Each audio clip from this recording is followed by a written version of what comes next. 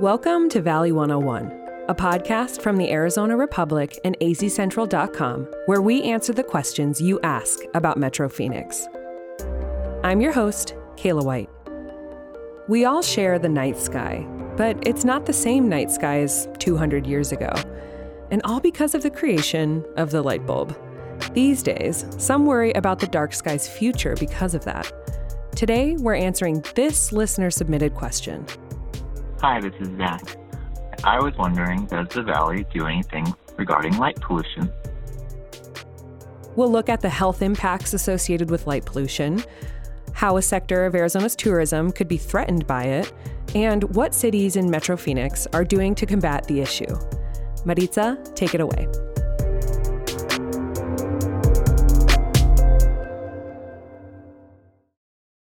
In 1879, the light bulb was created. This new source of light, also known as artificial light, redesigned cities. As time went on, outdoor lighting became more prevalent. By the 1950s, light pollution started to be a concern. Light pollution itself is the inappropriate or excessive use of artificial light. That's Luke Edens. He's the vice president of the International Dark Sky Association Phoenix chapter. The IDA is an international organization based out of Tucson that combats light pollution globally and also gives recognition to dark sky communities. Today, there are many advocates that are trying to ease this issue of light pollution.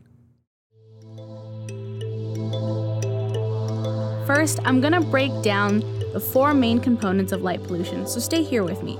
There's light glare. It's the excess brightness that causes visual discomfort. I look at light glare as imagine as you're driving and the headlights are all shining in front of you. That glare produced by those lights is a pretty good example of light glare. Then there's sky glow. And basically it's the over-brightening of the night sky in inhabited areas. And then there's light trespass. For example, if my backyard light shines into my neighbor's backyard. The last one is light clutter. All the different lights bouncing off the street lights and the building exterior lights create basically a clutter that you can't even see far ahead is the best way to describe that. Now that we have a basic understanding of light pollution, you might be thinking, how can light be a problem? Light pollution can affect both humans and wildlife alike. The IDA Phoenix chapter president, Krista Sadler, told me how it affects our local ecosystems. A lot of us are familiar with our beloved saguaro, and the number one pollinator of the saguaro is the bat. And as we all know, bats are nocturnal, and they depend on natural darkness in order to find food on their own. So the bright lights disrupt the natural pattern of insects, which bats eat. And if the bat is disrupted, then we could potentially lose the main pollinator of our saguaro. Not only is Krista the chapter president, but by day, she's a park ranger at Tonto National Monument. She's passionate about Arizona's wildlife and ecosystem. The national park became an international dark sky park over the summer in 2019. This is actually how Krista got involved with the chapter. I became really interested in what I could do to help mitigate light pollution, not only at my park, but in the surrounding communities as well. I asked her what kind of differences she's seen with the changes they made at Tonto National Monument, like changing the light bulbs to warmer lights. We've seen a significant decrease in insects attracted to those lights at night, and thus we're not seeing as many unnatural nocturnal guests, so to speak, around our facilities at night. And as I mentioned before, light pollution affects human health too. You'll often hear that your circadian rhythm is affected by this. Your circadian rhythm is kind of like your biological clock. That rhythm primarily responds to light and darkness in one's environment. According to the National Institute of General Medical Sciences, it can affect sleep-wake cycles, hormone release, eating patterns, and more. It's that artificial light that just keeps you going when your natural circadian rhythm usually would tell you it's dark, it's time to sleep. But when you surround yourself with artificial light or the blue light from your iPhone or your TV screens, it keeps you awake at night and it distorts your sleeping patterns from that. And that's just our natural body's need for darkness. This rhythm in our bodies affects our hormones like melatonin, which tells us when to sleep. So if your body isn't producing that hormone, you could have problems sleeping at night. and the effects of this can be profound. It has so many other effects on human nature, including a lot of studies are now on breast cancer. A study in 2010 by the National Institute of Environmental Health Perspectives found links to light at night and an increased risk to breast cancer. In the study, they found that the growth of hormones slowed when one's blood is rich with melatonin.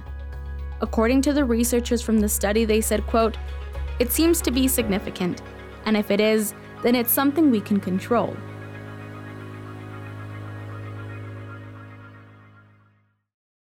Now that we know the health and wildlife effects light pollution has, what are cities in the valley doing to reduce light at night? Some cities are taking back their own night sky. Take, for example, Fountain Hills in northern Metro Phoenix. In 2018, the community received the designation as a dark sky community from the IDA. Krista told me this is a lengthy process.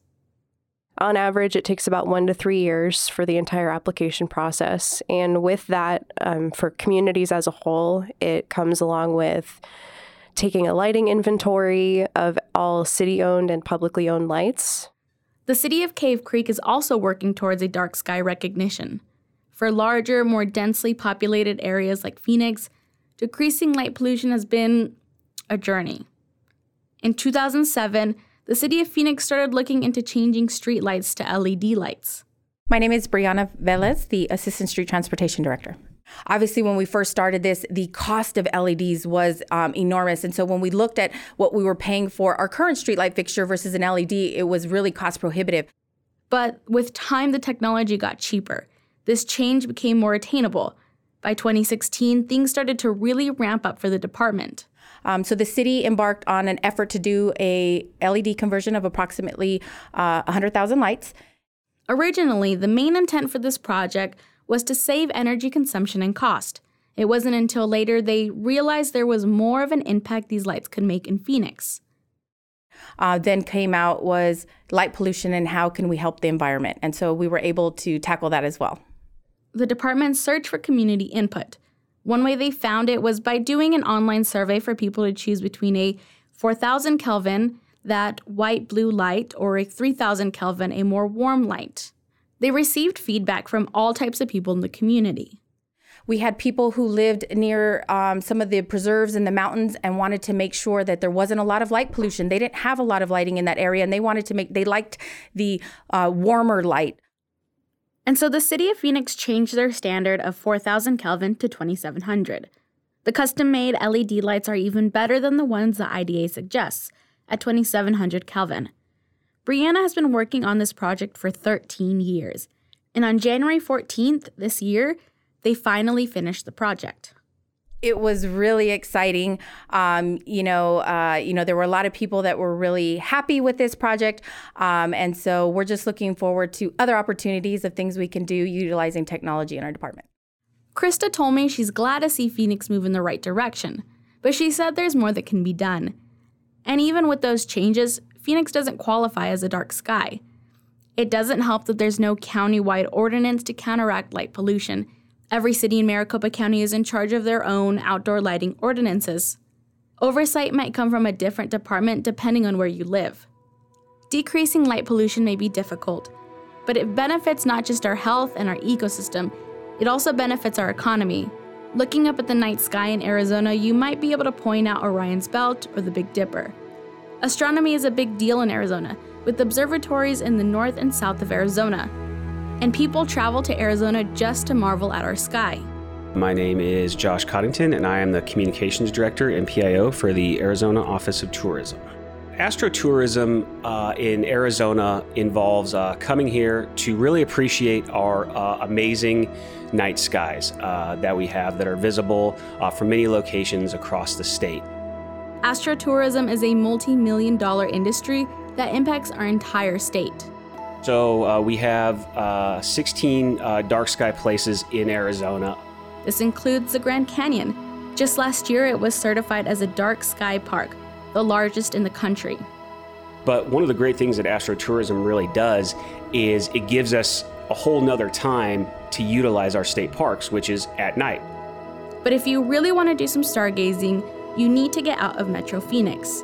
Fountain Hills is one place you can go to see the stars. Josh gave me a sneak peek of what the community will soon be adding.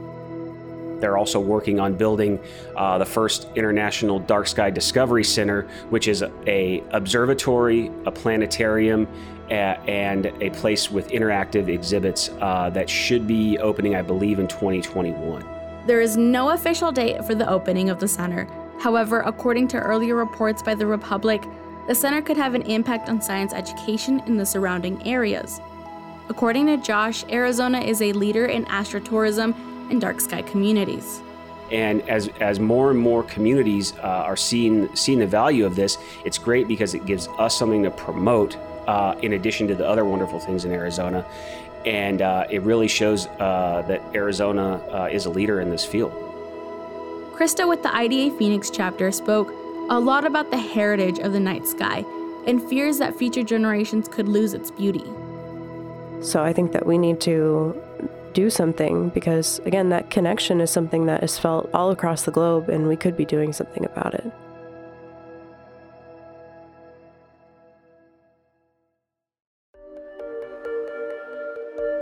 Hey, it's me, Kayla again. So, to recap, light pollution affects our daily life in multiple ways. It affects wildlife and our tourism sectors. Wow. Maritza, is there something people can do to help fight light pollution? Yeah, so here's what Krista had to say about that. One thing that we always try and tell people that having a dark sky doesn't necessarily mean having a dark ground. So ask yourself, do you need the light to begin with? And if you need the light, what can you do to make sure that it's pointing where it needs to be? So add those shields, make sure that the light is in a proper color temperature. If you don't need the light for very long, add a timer on it, add a motion sensor. And if you don't need it, turn it off. They also let me know that if anyone is interested or has more questions, the IDA Phoenix chapter is opening to chatting with anyone who's interested. Thank you for taking such a comprehensive look at this issue that is so important but easy not to think about. Well, that's it for today. If you have more questions about how Metro Phoenix is changing, submit them to us at valley101.azcentral.com. And if you're a new listener, remember you can go back and listen to old episodes. Let us know what you think by leaving us a rating or review on your podcast listening app. As always, thank you for listening to Valley 101, a podcast from the Arizona Republic and azcentral.com. See you next week.